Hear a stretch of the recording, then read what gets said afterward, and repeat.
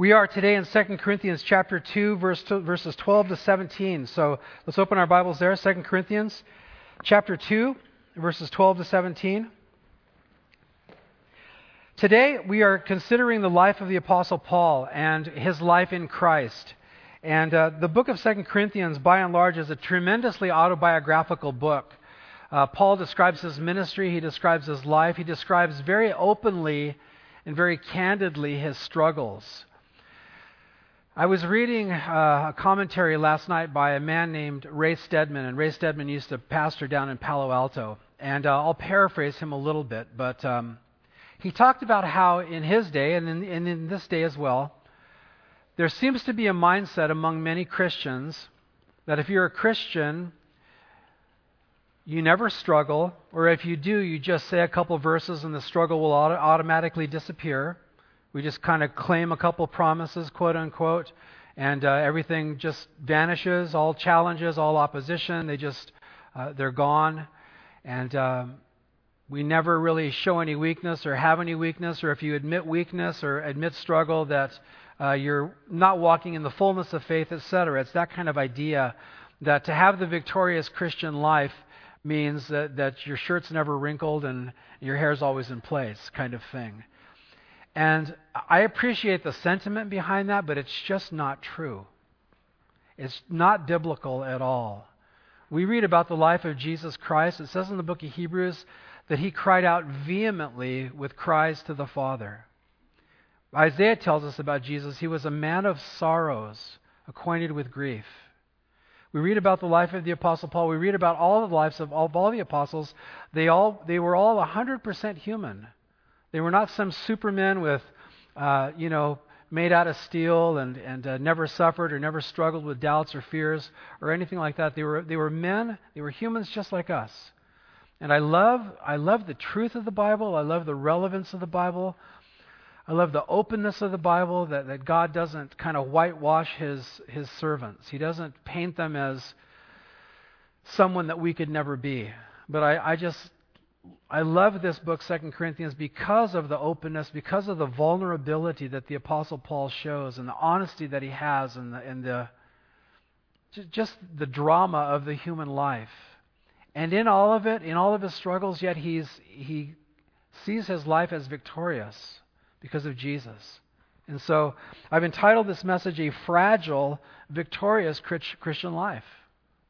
And once again, I not only want to mention it in a soft way, but I want to mention it as a word of warning. Beware of churches or teachers or movements that won't let you be human, that won't let you go through struggles, that will only try to pat you on the back and give you a couple of scripture pills in the morning and just kind of say, now march on and just ignore that, and that's just the enemy getting to you, and it's not there, and forgive the language I'm going to use. I don't mean to be condescending or mean-spirited. Claim the victory, claim the promises. Of course we claim the promises of God, but the promises of God never say you won't struggle. In fact, one of the promises of God is we know that in this world we will have much tribulation, Jesus said, right? That's one of the promises of God. So claim that promise. But be of good cheer. Say it with me, because I've overcome the world. The Apostle Paul said, through much tribulation we must enter the kingdom of God. And so tribulation and struggle does not mean defeat. It just means tribulation and struggle. That's all that it means.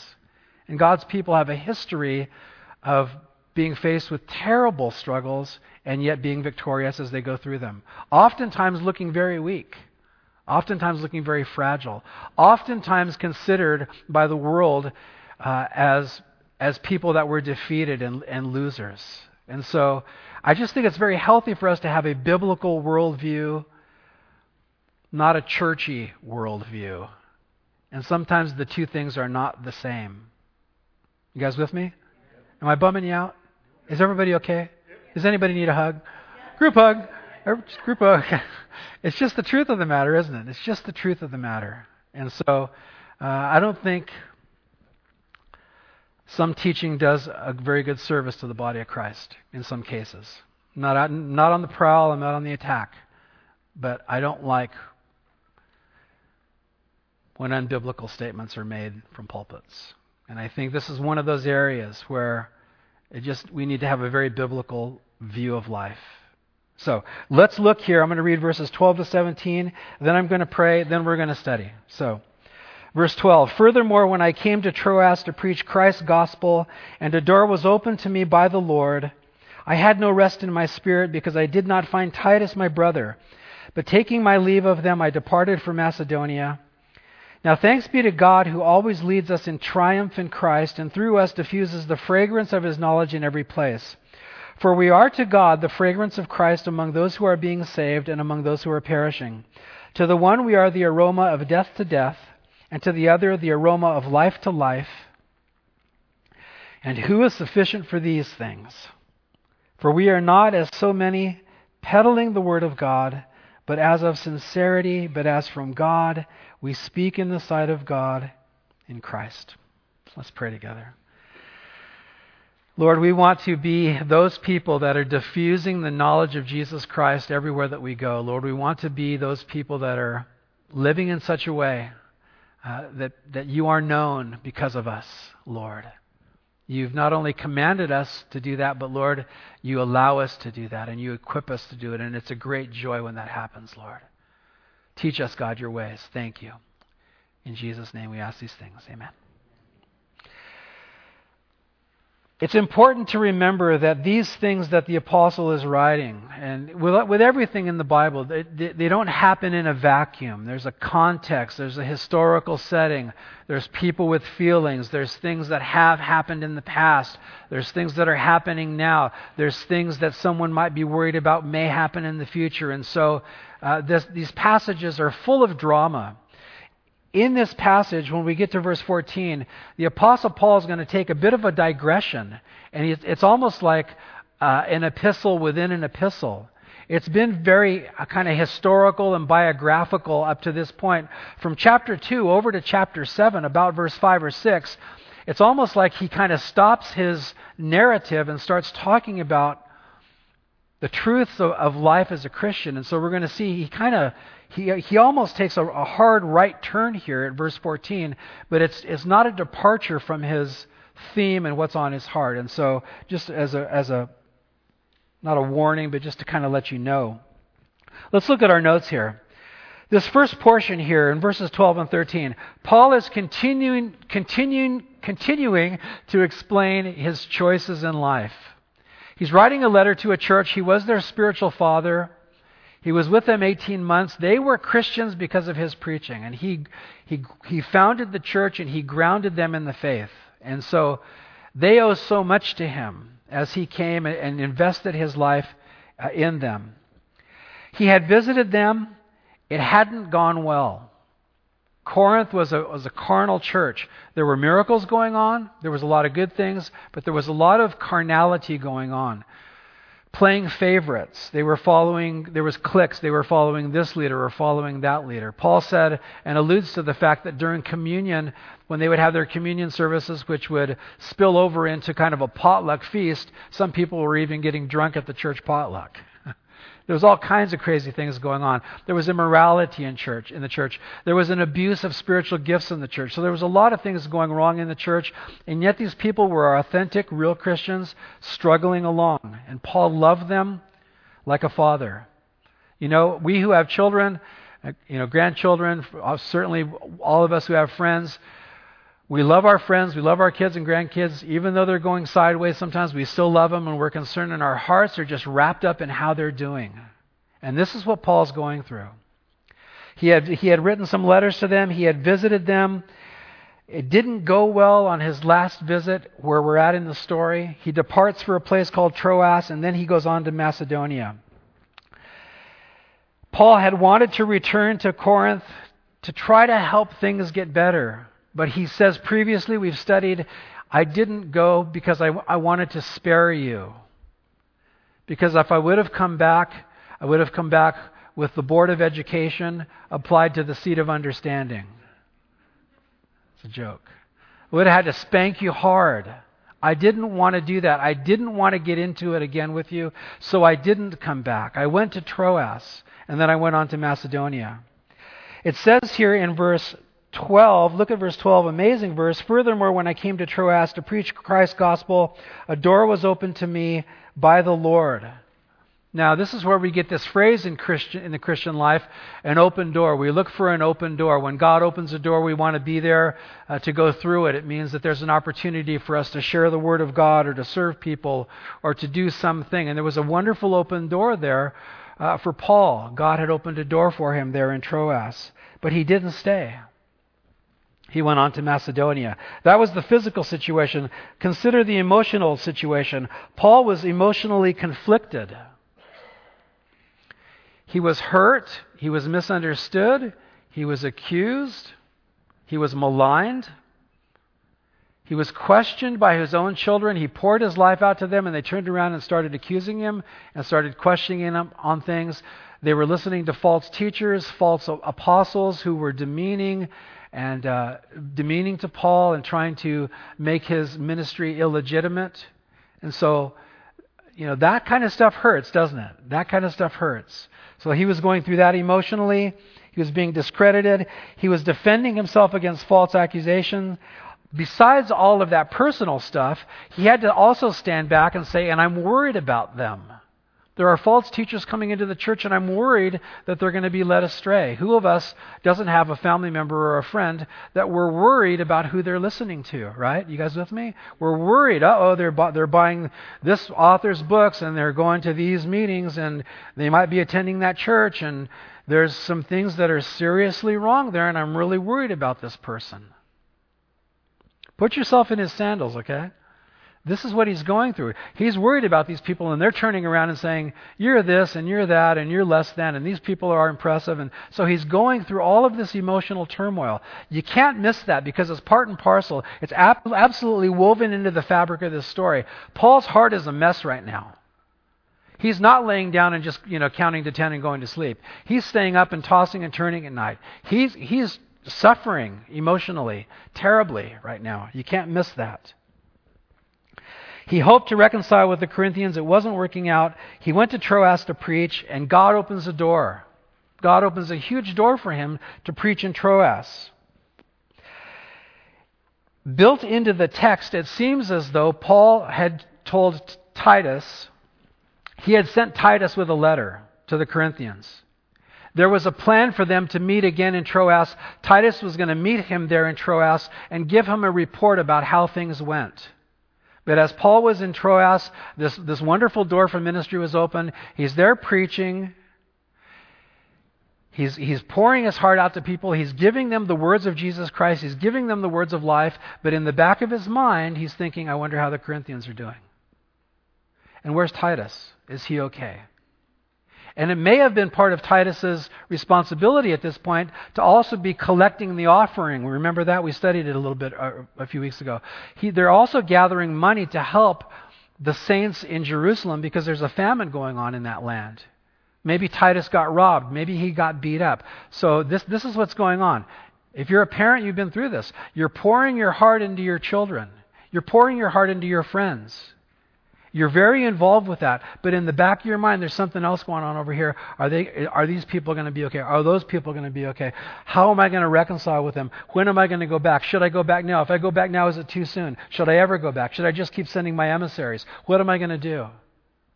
And so his mind and his heart is conflicted. He's pouring his heart out in Troas, but that's not the only thing he's thinking about. He's thinking about these children that are rejecting their spiritual father. Are you feeling it? This is a heavy thing for him. It's a really, really hard thing. There was a letter called the Severe Letter, which is not part of the Bible. It's just a personal communique between Paul and the Corinthians. It was written between 1st and 2nd Corinthians. And that's the letter that we believe Titus delivered. And so Paul had to say some hard things to them. Did they receive it? Did they say, you know what, Paul, you're right, we've been wrong, we've been stubborn, we've been carnal? Or did they say, you know what, Paul, don't ever come back to Corinth again? Paul's having to wait for that. There wasn't any text messaging or anything like that. You're waiting for answers for weeks or months, before they come. Your heart is just strung out. And so he's waiting there in Troas to hear from Titus, but he doesn't hear from him. Turn over to chapter 7, verse 5, if you would. This is when he finally says, this is kind of when the parentheses ends. Chapter 2 to chapter 7 is like a parenthetical statement within a statement. Look at chapter 7, verse 5. For indeed, when we came to Macedonia, our flesh had no rest. Paul was in Troas, and he left, and he went on to Macedonia. And in Macedonia, he's like, we had no rest. We had no rest. We were troubled on every side. Outside were conflicts. Inside were fears. I just don't want you to miss this. Emotionally, Paul was going through it. Verse 6, nevertheless, God who comforts the downcast, comfort us by the coming of Titus, not only by his coming, but also by the consolation with which he was comforted in you, when he told us of your earnest desire, your mourning, your zeal for me, so that I rejoiced even more. Now that was when the relief came. He's in Corinth, it doesn't go well. He's in Troas, he's pouring his heart out to the people of Troas, but in the back of his mind he's thinking, how are the Corinthians? And where's Titus? And when is he going to bring me an answer? I can't stand waiting. I can't stand waiting. And he is so upset and he's so conflicted, guys, in Troas that he leaves. What does he leave? An open door. God said, here's a great opportunity for you to preach, Paul. But he leaves an open door because of emotional turmoil. He leaves an open door because of emotional conflict.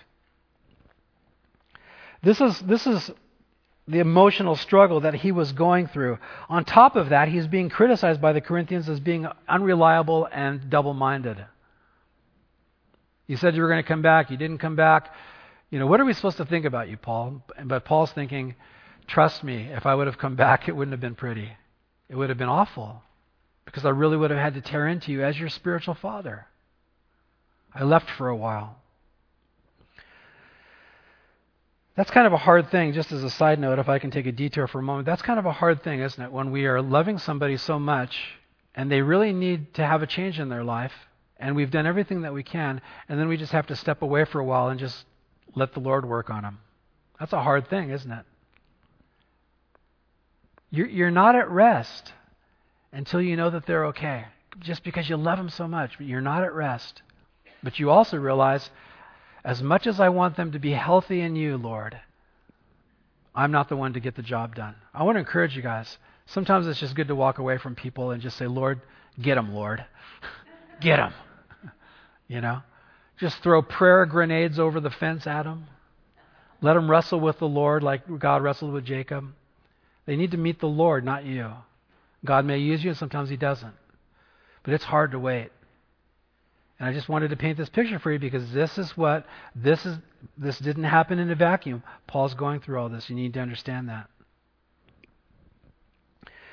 What is Paul's view of following Jesus? Look at verse 12, 13. I want to flow into verse 14.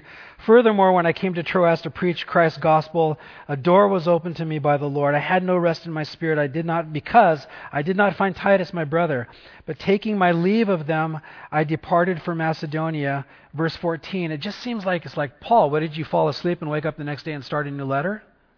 Now thanks be to God who always leads us in triumph in Christ, and through us diffuses the fragrance of his knowledge in every place. Let me paraphrase verse 13, go into verse 14 if I may.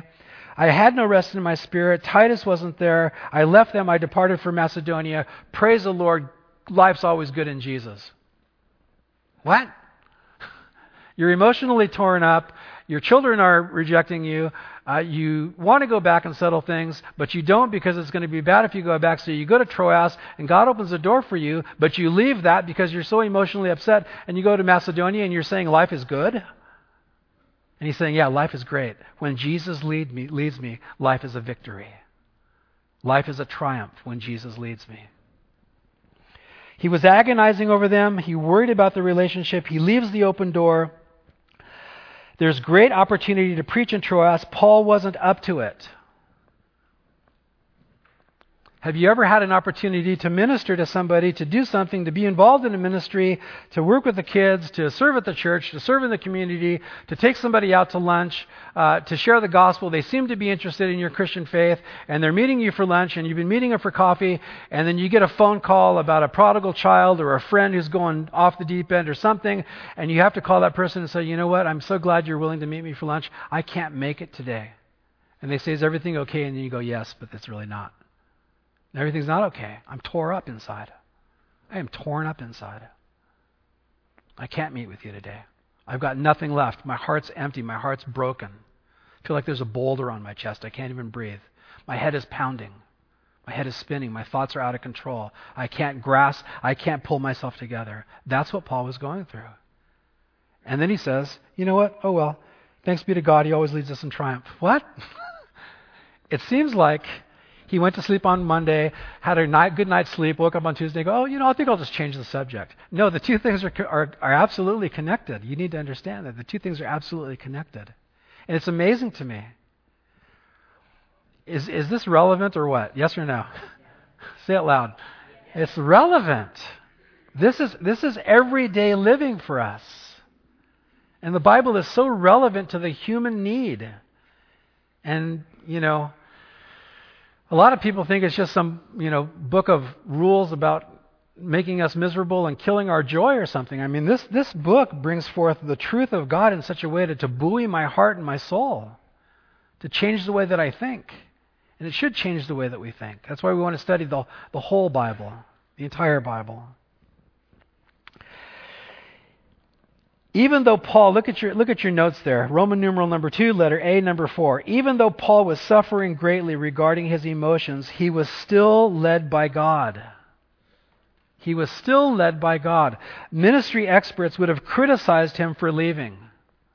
Paul, if he was on a mission, if he was sent out by a missions organization, they would have said, "Why did you leave the open door? We're going to have to consider pulling back your support. You might have to come back to Antioch and just, sweep the church or something. How could you leave an open door?" Paul said, I left an open door, but you know what? I was being led by the Lord. In spite of my emotional turmoil, I was being led by the Lord.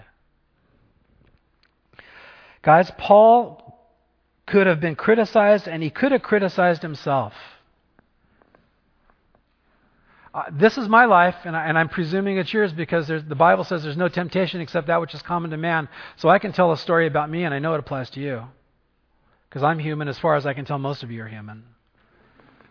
Sometimes you need coffee to appear that way, but there's sometimes when I have an opportunity to minister to somebody. I'm a Christian, I'm a pastor. Sometimes people call me and they want to talk, and at that moment I feel like, I just don't have it in me. Can we make an appointment for 14 weeks from now or something, And, sometimes I delay it, I'll put it off, and then I'm thinking, oh man, I'm a failure, I'm a loser, I'm a selfish person. Oh, maybe I should call him back. No, I'll feel stupid. I mean, I go through those things where I've been second-guessing myself and disqualifying myself, and Satan's like, yeah, some kind of pastor you are, some kind of Christian you are. I go through those things. And then sometimes I'll call him back, or sometimes I'll just cry in my cereal or whatever the case may be. We go through those things. And people might look at me, or they might look at Paul and say, man, you blew your opportunity. And I might say, yeah, I blew my opportunity. And then I would walk around feeling like a loser the rest of the day or the week. If I was a better Christian, I would have done this. If I was really serious about following Jesus, I would have done that. Am I the only one? Please tell me no. Oh, good. Thank you. Good. We can all cry in our cereal together, okay? Those things happen. That's true life. Paul was a preacher. He lived to preach. I just don't want you to miss this. You have to capture the human element here. Look at your notes. 1 Corinthians 9:16. For if I preach the gospel, I have nothing to boast of, for necessity is laid upon me. Yes, read it with me. Woe is me if I do not preach the gospel. So Paul leaves these troublesome Corinthians, and he goes, and there's people, I'm inserting this, there's people lining up in Troas to listen to him. In Corinthians, they want to run him out of town. In Troas, they're like, tell us more, Pastor. I mean, that's kind of a preacher's dream, right? Oh, the sermon's only 2 hours long. Can't we stay longer? Or, sure, I mean, that's a preacher's dream. He says, woe unto me if I don't preach the gospel. But he said, you know what, this time I couldn't. I didn't have it in me. I just couldn't stay. I was so concerned about the Corinthians and Titus and all these things and all these unanswered questions, and I left. I left an opportunity to serve God.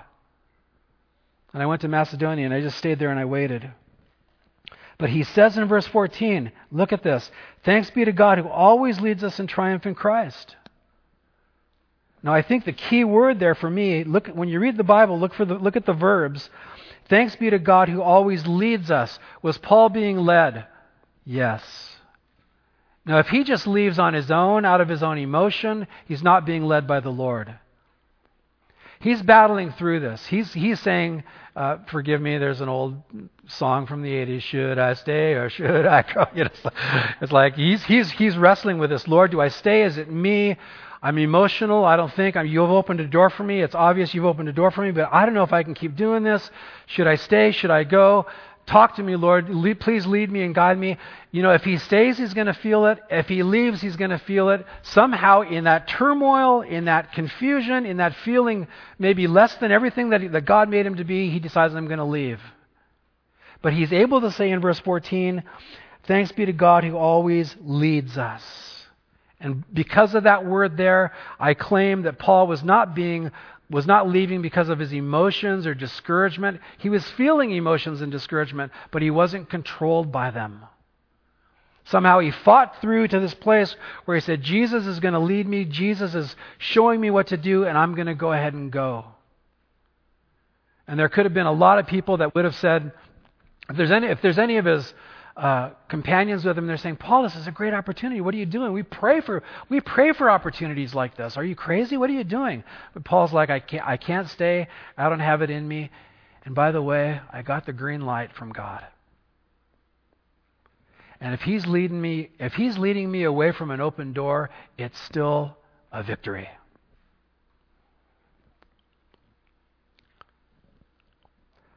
I appreciate counselors. I really appreciate Christian counselors, and I know some of us see them, and that's all good and fine and everything, but don't neglect reading your Bible. The Word of God is the best counsel you will ever get. It speaks to your soul like nothing else. And if you're going through a time like the Apostle Paul was going through, you might skim over this and read it, and it might not really take because your mind is so caught up with the problem. I totally understand that. That's why I suggest that we read the Bible every day so that on the days where you're not struggling, you can really dig into this. And then when the struggle comes, you can go, wait a minute, I remember how to deal with this. I'm leaving the situation, but I don't have to feel like a loser Christian. Because I do believe, in spite of the turmoil of my mind and heart, I do believe that God is releasing me and leading me on to Macedonia, and I'm okay. Life in Jesus is always a victory. You guys with me? Amen, anybody? Life in Jesus is always a victory. With Him, it's always plan A. I have plans A through Z, and then I start over again and find another alphabet with more letters, and I make all those plans too. But life in Jesus is always plan A. Even if plan A is flexible and changing and fluid, there's always a plan A with God. Even if it looks like, what are you doing? Even when you're saying, what am I doing?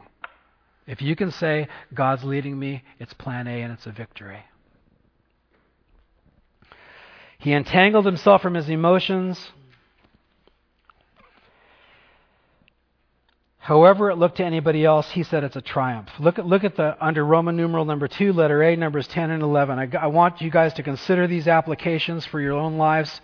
Number 1, it's important for us to not judge ourselves or others when we make a decision that seems to contradict something that seems so obvious. Sometimes we make decisions and everybody will look at us and say, it seems so obvious that you should be doing this. Why are you doing that? And you, if you're a Christ follower, if you have the Spirit of God in you, you need to be able to say, you know what, I appreciate your concern. Thank you for all of that. I know it does look crazy, doesn't it? But can I just tell you, I know Jesus is leading me this way. So just pray for me now, because I feel like I'm back to plan A again, even though it looks like I'm totally away from plan A. Sometimes I look at some Christians' lives and I just go, I wouldn't have done it that way. Of course, you guys never do that, but I do that all the time. I'm very judgmental. I wouldn't have done it that way. But it's not for me to decide. Unto his own master he stands or falls, right? If it's a doctoral issue, if he's saying it's okay to have 14 wives, I would say, you know what, that's not okay. You're not going to you're going to fall in front of the Lord if you think you can have 14 wives. But if you think you should go to XYZ instead of ABC, and ABC looks so good and XYZ looks so horrible, who am I to tell you? But you need to have the assurance that I'm supposed to be over here at XYZ. And then you can say, God's leading me in victory. Another application, it's important to fight through our emotions and to be led by God to the point where we can say, God is leading me into triumph. These things are extremely emotional. Life is extremely emotional sometimes. I'll say this a little sarcastically, a little facetiously, fun. Put on your big boy pants and fight. It was kind of a gender-specific statement, but you know what I mean. Tough it out. Come on. Paul told Timothy, fight the good fight. I like what Warren Wiersbe says. He says, life isn't a playground, it's a battleground. And through many tribulations we must go to enter the kingdom of God. It's just how it is. We have an enemy, and his name is Satan. And he wants to derail us, and he'll do it through emotions. For me to get emotional sometimes doesn't take anything at all. For me to stay emotional, no problem at all. For me to have faith and believe my way out of it, that's a fight sometimes. Sometimes it takes days, sometimes it takes weeks. But that's what Paul is saying here. When Jesus leads me, it's a victory, regardless of how it looks. Look what else happens, guys. Verse 14, the first part, he says, when Jesus leads us, it's a victory. And then he says, and through us, he diffuses the fragrance of his knowledge in every place. When Jesus leads us, it's a victory. And when Jesus leads us, people know about him. One way or the other, people know about him. We are called and equipped to bring the knowledge of Jesus to people. Look at your notes. I'm just going to read through it. How do we bring the knowledge of Jesus to people? Well, number one, it happens when we are in close and regular communion with Jesus. We take on the fragrance of Christ. If you've ever been around maybe like a real loving grandma who has a lot of perfume on, and she kind of hugs you 3 or 4 times, and you walk away and you go to lunch and you go, I can still smell grandma, Her perfume kind of got on your clothes, and you're carrying with you the fragrance of grandma, okay? That's how it is with Jesus. If we're close to him, we're carrying the aroma, the fragrance, the essence, the presence of Jesus with us. It's seen in how we act and how we don't act, and what we say and don't say, and how we love and have mercy on people. How we're kind when other people are not kind. How we desire holiness when everybody's laughing at the dirty jokes or saying this movie's okay and that movie's okay. How we take a stand and say, I'm a follower of Jesus and I just don't want to live that way. It's not that you're evangelizing or preaching. You're just saying, I'm a Christian, and people know that you're a Christian. And that's one way that we diffuse the knowledge of Jesus to other people. Another way is, guys, that we talk about him. And this seems to be increasingly a lost part in the lives of many Christians. It seems as though many Christians believe if I just act godly, people will get saved. Well, we should act godly. We should be godly people. By the way, if for some reason you're not living the way a Christian should live, you're losing credibility with people. When you finally do have the desire and the opportunity to speak the gospel to them, they may not listen to you because they know how a Christian should live. And so if we lose credibility with people, we have to own that, don't we? It's like, oops, I shouldn't be doing this and I should be doing that. And so we want to have credibility with people, but if you have credibility with people, you still need to share the gospel. We still need to speak about Jesus. Look at verse 14. He says, through us who follow Jesus, he diffuses the fragrance of his knowledge in every place. Dear brothers and sisters, it's not enough to be nice people. It's not enough. We need to share our faith.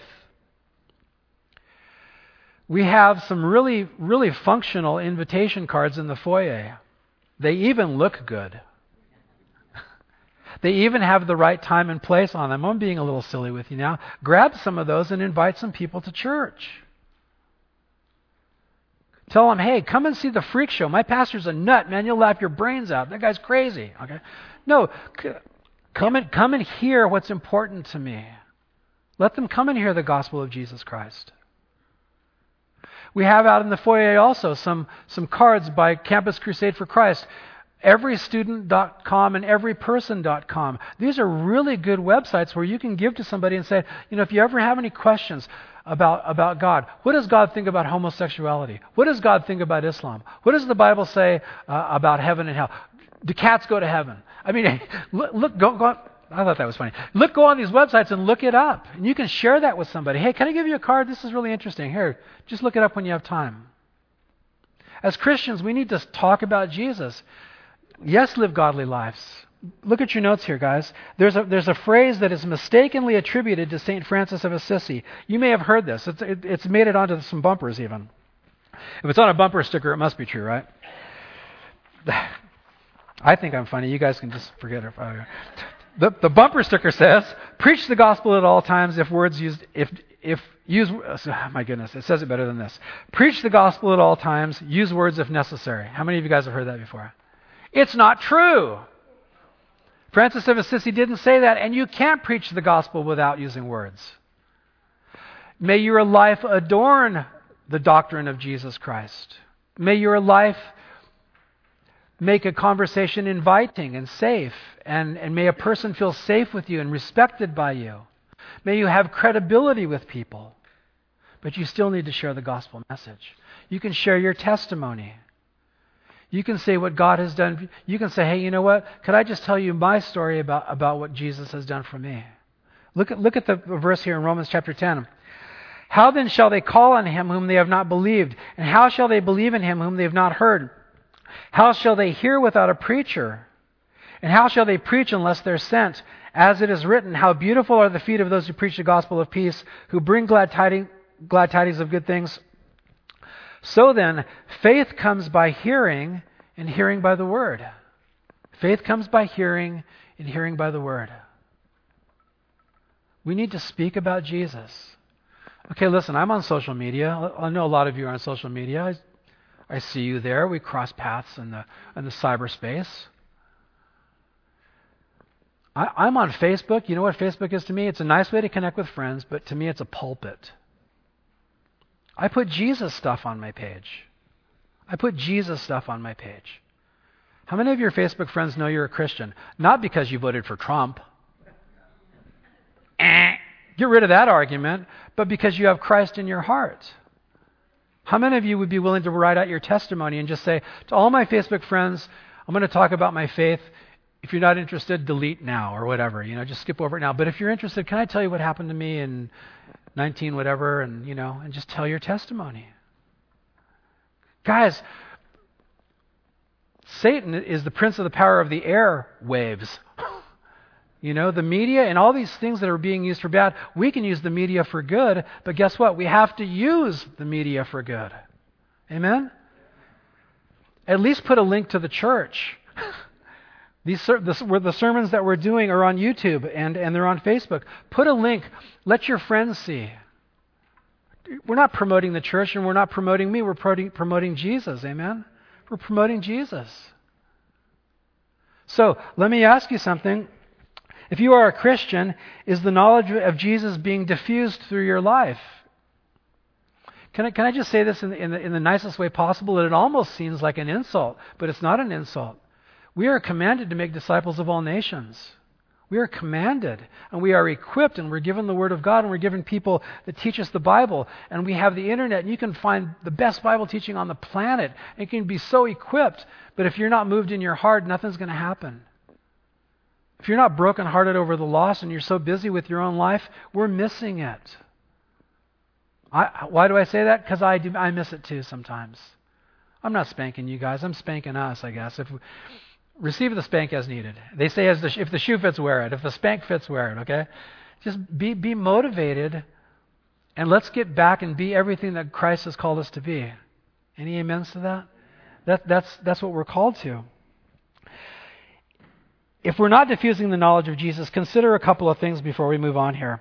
If you're a Christian who's not diffusing the knowledge of Jesus, we always take on the fragrance of things that we love. If you would have talked to me Friday night about 7 o'clock, you would have known that I love garlic shrimp. How would you have known? Because I took on the fragrance of garlic shrimp. I had a mouthful of garlic shrimp. It's almost heaven. We take on the fragrance of the things that we're around. Take on the fragrance of Jesus. Be close to Jesus. Secondly, speak of Jesus. Share your testimony. Learn apologetics, which some pastors call pre-evangelism. There's so many crazy arguments that need to be set aside and cleared out. We need to help people think clearly. Study the Bible. Pray for boldness and a broken heart for the lost. There's a website there called tellsomeone.harvest.org. This is by Greg Laurie. If you're a person that says, I don't know how to share my faith, go to that and they'll give you a free evangelism seminar. The tools are right here. The tools are laid out before us. We can do this, but we just have to want it. Verse 14, moving on. Thanks be to God. He makes my life a victory, even when I'm all confused and torn up. And through us, even though I'm all confused and torn up, He is diffusing the knowledge, the fragrance of His knowledge in every place. Verse 15, for we are to God the fragrance of Christ among those who are being saved and among those who are perishing. To the one we are the aroma of death to death, and to the other the aroma of life to life. And who is sufficient for these things? Paul says there are different responses to our lives in the gospel. He says in verses 15 and the first part of verse 16, when we share with people about Jesus, there's two opposite effects. Some people feel like this is a message of life. Man, I have needed to hear this. And others say, this sounds awful to me. This sounds terrible to me. I don't want to hear it. To some people, the gospel feels like death. To others, it is life. You can read that in John 3:16 to 21. God did not send His Son into the world to condemn the world, verse 17, but through Him that people might be saved, because the world is already condemned. People around us are condemned under the judgment of God. They're not condemned under social, cultural mores. They're not condemned by their friends, or they're not condemned by their political party, or they're not condemned by their bosses and co-workers. They're not condemned by all those people necessarily. But God says, he that has the Son has life. And he that does not have the Son does not have life, but the wrath of God abides on that person. And part of me absolutely hates that. I hate thinking that people must go through the righteous judgment of God. But you know what? They must go through the righteous judgment of God. And that's why my heart needs to be broken to speak the gospel to people. May my life give my message credibility, but the message needs to come. The message must come. And sometimes when it comes, as Paul says, to some it sounds like life, and to others it sounds like death. So, take the pressure off yourself if you would. You don't have to guarantee the results of sharing the message about Jesus. You just have to share the message about Jesus. The results are up to the people who are hearing it. We're not called to turn people into Christians. We're called to share the gospel message. So the results are up to them and the Lord. Paul's speaking here about a historical event called the Roman triumph. It's a processional. Let me just read to you from William Barclay. This would happen after a Roman general would be triumphant in battle. In a triumph, the procession of the victorious general marched through the streets of Rome to the Capitol. First came the state officials and the Senate, then came the trumpeters. Then were carried the spoils taken from the conquered land. Then came the pictures of the conquered land and models of the conquered citadels and ships. There followed the white bull for sacrifice which would be made. Then there walked the captive princes, leaders, and generals in chains, shortly to be flung into prison, and in all probability almost immediately to be executed. This was the Roman culture, remember. Then came the lictors bearing their rods, followed by the musicians with their lyres. Then the priests swinging their censers with sweet-smelling incense burning in them. After that came the general himself. Finally came the army, wearing all the decorations and shouting, "Lo, triumph!" Their cry of triumph. As the procession moved through the streets, all decorated in garland, amid the cheering crowds, it made a tremendous day which might happen only once in a lifetime. It was the parade to top all parades. And what Paul is saying in this thing, in that procession, there are the victors and there are the defeated. And in that procession was the incense, and the whole city was smelling it. And to the Romans, it was the smell of victory. And to the captives, it was the smell of defeat and the smell of death. And Paul's simply saying, what do we know so far? Verses 12 and 13, my life was a mess.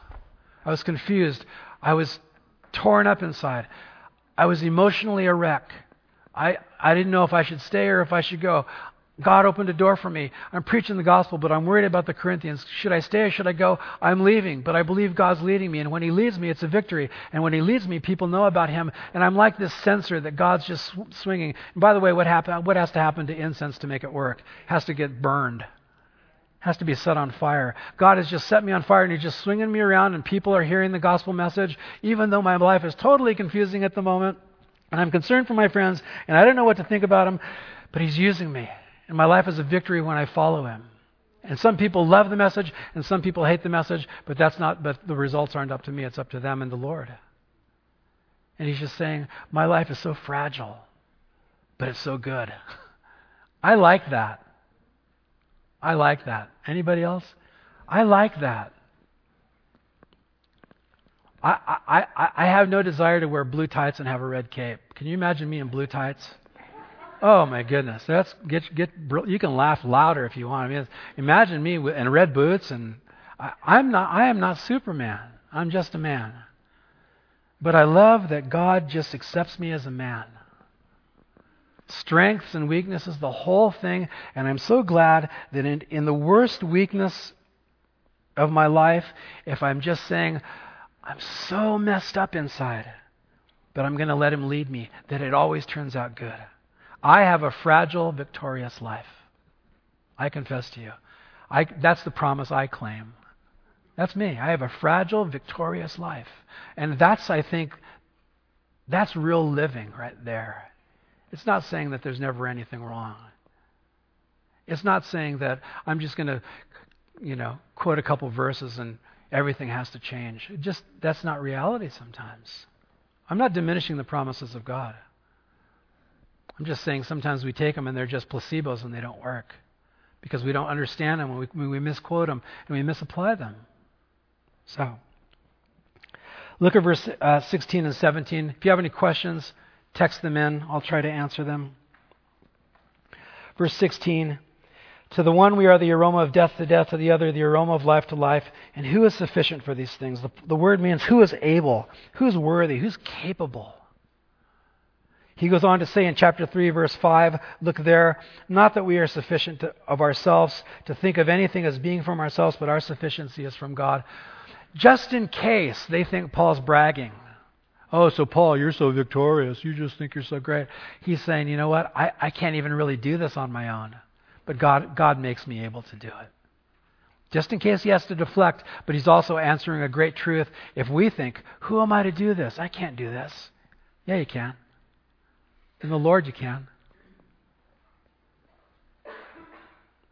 In the Lord you can. Sadly, verse 17, for we are not as so many peddling the word of God, but as of sincerity, but as from God we speak in the sight of God in Christ. The false apostles were teaching part of the Bible. And they were peddling it. The word in the Greek means to be a retailer, to be making money by selling. or to corrupt or adulterate. In the book of Isaiah in the Old Testament, it says that the wine merchants would dilute the wine with a little bit of water so they could stretch the wine out and make a little bit more money. And sometimes, guys, today, then and today, some people are only giving you a diluted version of the Bible. They're watering it down, or they're just leaving some of it out. May I caution everyone here, and it may seem like a small thing, and you might think I'm overreacting, but I don't think I am. Some churches say we teach from the Bible, and that's a huge difference than saying we teach the Bible. From the Bible is we teach the parts we like. We teach the Bible means even the hard parts we teach. And there's a huge difference. We don't want to water down God's message. He gave us His whole Word, didn't He? We need to learn all of it. Just watch out for those kinds of things. You ever seen some weightlifters, like from here up, they're really huge, but they have chicken legs because they don't like doing squats? That's how some Christians turn out. We're like, from here up, I look really good. Let me see your legs. Nope. They look like pencils. I'm not well balanced. I'm not complete. And sometimes that happens in the church. A couple of questions for us, 4 questions. Are you confident that if you follow Jesus, He'll lead you in triumph? Are you confident about that? God wants you to be confident. Even when your head is spinning like crazy and you're second guessing yourself, if you can get to the place where you're like, Lord, I believe you're leading me, then you can think, I don't even know how this is going to turn out, but I know it's going to turn out good. Number 2, do you believe that Jesus can actually use you to diffuse the knowledge of Him? He can. Take on His fragrance and be ready to speak about Him. Number 3, remember that as you diffuse the knowledge of Jesus, there will be a mixed reaction. Don't be disappointed, or I shouldn't be, we're disappointed, but don't be surprised if some people aren't interested. They're not interested. Or maybe they're not interested yet. Be faithful to speak about Jesus. Number 4, if you feel unworthy and unable to do this, remember that God makes us worthy and able.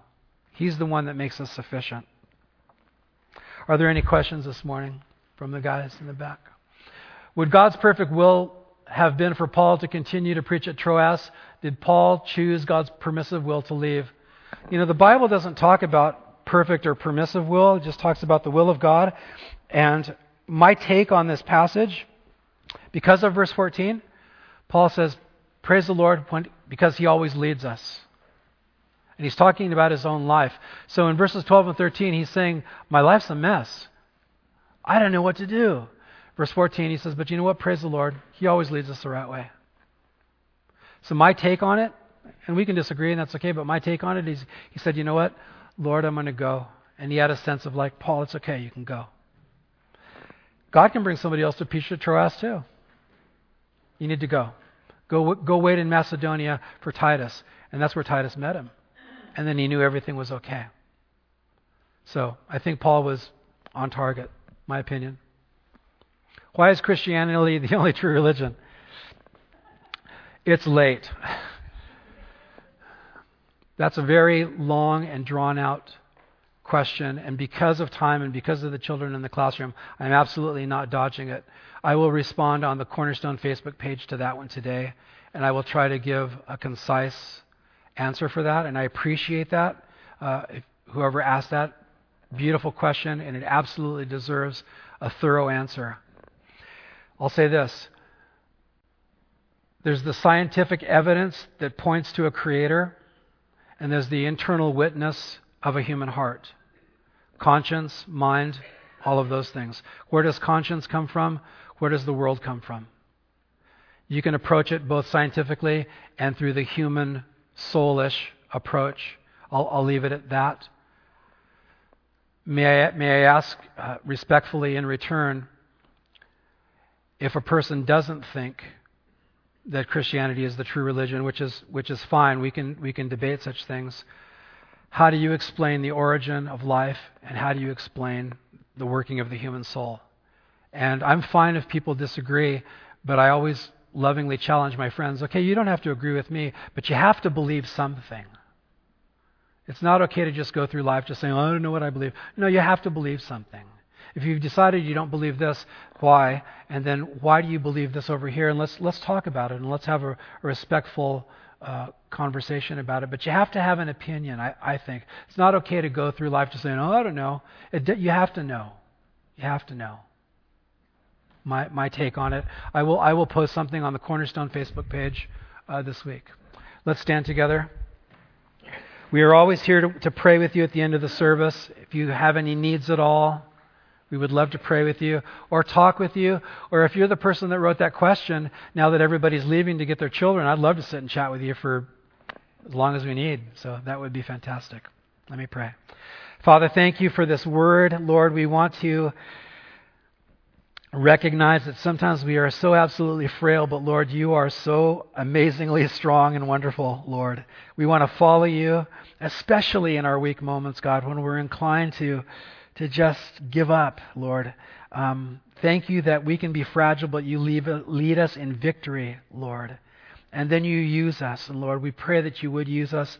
And if for any reason, Lord, we are not being used by you, Lord, may you touch our hearts and spark our willingness and availability to you. Father, thank you. And for that person that wrote that question, thank you for that person being here and writing that question, Lord. Even if I don't answer it well, Lord, you answer it well. Thank you, Lord. We pray in Jesus' name. Amen. Bless you guys.